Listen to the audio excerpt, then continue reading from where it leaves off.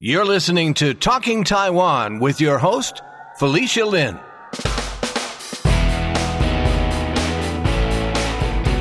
This is episode 49 of the Talking Taiwan podcast. On today's show, we will be talking about Taiwan Voice, a Facebook page that exploded onto the scene during the Sunflower Movement in March of 2014. My guest today is Sophie Pingyan Su, one of the former contributors of Taiwan Voice. Welcome to episode 49 of the Talking Taiwan podcast. On today's show, my guest is Sophie Pingyan Su. She was a contributor on Taiwan Voice, which is a Facebook page, and you're going to hear more about that on today's show. Welcome to the podcast, Sophie. Thank you. I'm glad to be here. Great. So, for starters, can you tell people what is Taiwan Voice and how did it get started? So Taiwan Voice is a page over Facebook. It started among friends over Facebook after the students occupied the legislature on March 18th. So we wanted to update people about what was going on with the legislature there in English and in other languages so that people all over the world could get information as fast as they could from the Facebook page. Started off as a conversation over Facebook chat, because some of the friends that we had in that group were abroad and they were concerned about what was going on. This was started as a forum to keep each other informed about the latest developments surrounding the occupation of the legislature. So friends kept adding friends, and eventually the chat window had over 30 people at one point. Wow. So the kind of people inside this group are very like-minded, I would say, and that we are all very passionate people, especially when it comes to fighting social injustice in Taiwan. Before this, we were each very active, either in full-time jobs or with volunteering for the improvement of human rights, not just in Taiwan, but also around the world. Wow, that's great. Yeah, I was in Taiwan at the time during the occupation of the Legislative Yuan, and I found it to be a really great resource because it's not always easy to get English language coverage, and if you're not a Chinese language speaker or unable to read, it's sometimes hard to get information. I'm glad to hear that. Yeah. Actually, I want to backtrack. Can you say something about yourself and introduce yourself? Sure. Well, I've been in Taiwan since 2001. I came back to Taiwan on September 11th, 2001. Oh, wow. And 2 days before that, I was in New York. Wow. So, I don't know. I think I came at the right time. And I became involved with friends, getting to know about what Taiwan is about. Because I grew up abroad. I grew up in Latin America. And I spent my college years and a little bit after that in the U.S., in Texas. So coming back, I had to learn the language again and learn about the history and all that jazz that comes with Taiwan. So it was really interesting, and that's how I became involved in social activism. I joined the Department of International Affairs at the DPP, and then I worked there for quite a bit until I decided to go to Europe to study my master's. Wow, great. Now, where did the name for Taiwan Voice come from? Is there a story there? The name, I don't really know how it came about because the person who started the page just created it out of the blue. But I suspect it came from our conversation in the Facebook chat and how we were talking about how we needed to let the message out. So I'm sure it just came naturally and instantly from that FB group. Because everybody in that group was really creative and everybody was like throwing ideas one after another about how we could contribute to help the students on what later became the Sunflower Movement. Right. And what was your personal contribution to Taiwan Voice? So in my case, I met some of them a while back when another friend asked me to volunteer for Amnesty International in Taiwan. And I was added to join the conversation over FB. And then the next thing I know, I became an editor of the Taiwan Voice page. Wonderful. I mean, Felicia, everything happens so fast. Yeah. All I know is that after that, my FB notifications went over the roof. with just notifications on how many people liked the page and how many people commented on our posts.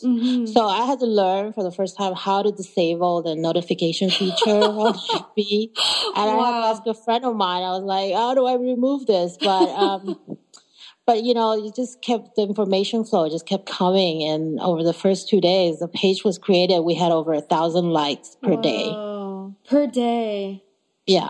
Incredible. So what did I contribute? Well, mainly my job was to scan the tremendous amount of social media sources in Chinese for news ideas and coordinate. We had a group of translators, volunteer translators, and we assigned them pieces to translate, edit the pieces that had been translated, and make it into a readable story in English, and then post it to the Taiwan Voice page. There was another person whom I shared this work, but as we got busier, we had to add more people. And that was hard to find not because of the lack of skills, but because the person in charge of this had to sit all day long and be plugged online. You couldn't go anywhere.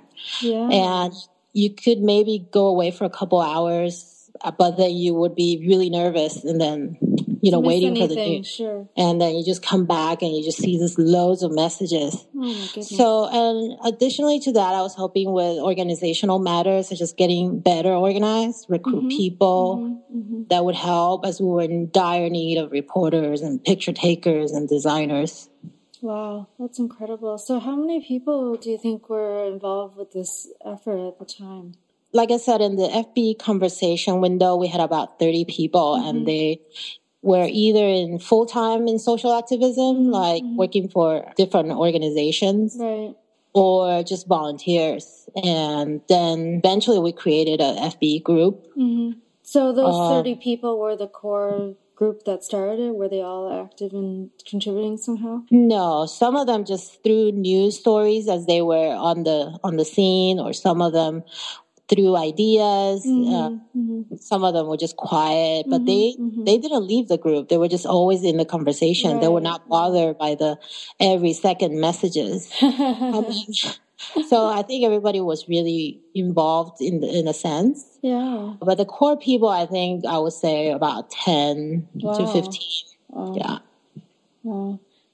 So besides what was going on at the legislative yuan, like how did they decide what they want to report on the page? Because the page is still going on now. It has about over 10,000 likes now. Yes. Well, I'm not involved anymore. I left right on the day that the students left the legislature. Right. I would say that the main motivation at the time stemmed out of their passion to fight injustice.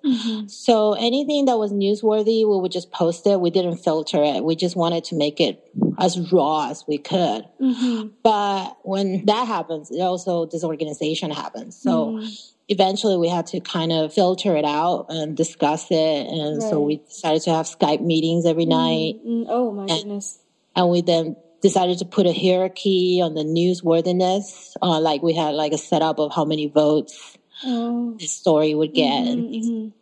Yeah, and it's hard to sustain something like that. I mean, I think that even after the occupation of the legislative yuan, there are a lot of people who were involved, or not even necessarily the people that were inside the legislative yuan, but a lot of the people who were gathered outside. People had to kind of recover. It was a very intense time. Oh, yeah, definitely. Yeah. And so do you remember, when you guys got huge critical mass of people liking the page? I mean, you know that you mentioned that you were already getting 1,000 likes per day, but was there some, a specific day that there was a huge critical mass, something happened?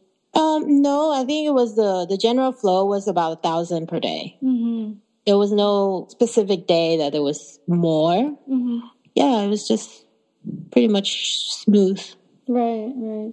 What do you think is the impact of what Taiwan Voice is doing? I believe Taiwan Voice has done quite a big impact over social media related to Taiwan, for sure. It also helped gather momentum from abroad to support the Sunflower Movement. And it's a good alternative to have on social media, especially Facebook, to get some quick updates over what is happening in Taiwan when it comes to news that are focused on injustice in Taiwan. Right. Is there anything else that you'd like people to know about Taiwan Voice, and do you keep in touch with the people that are behind the page or organizing? I do keep in touch with some of them.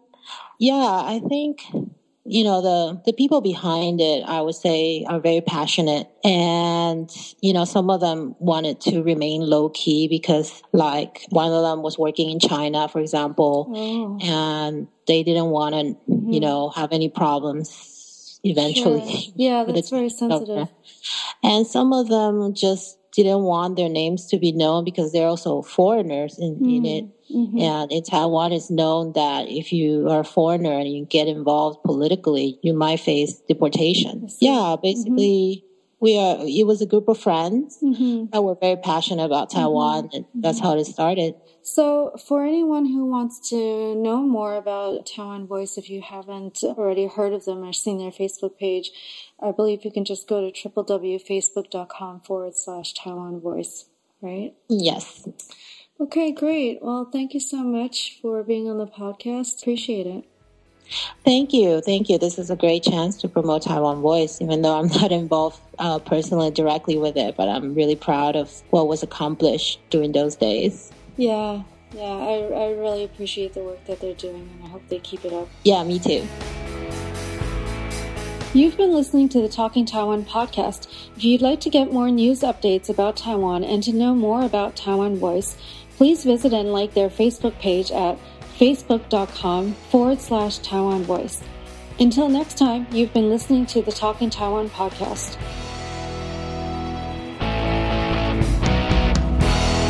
Talking Taiwan is brought to you by Forumosa.com.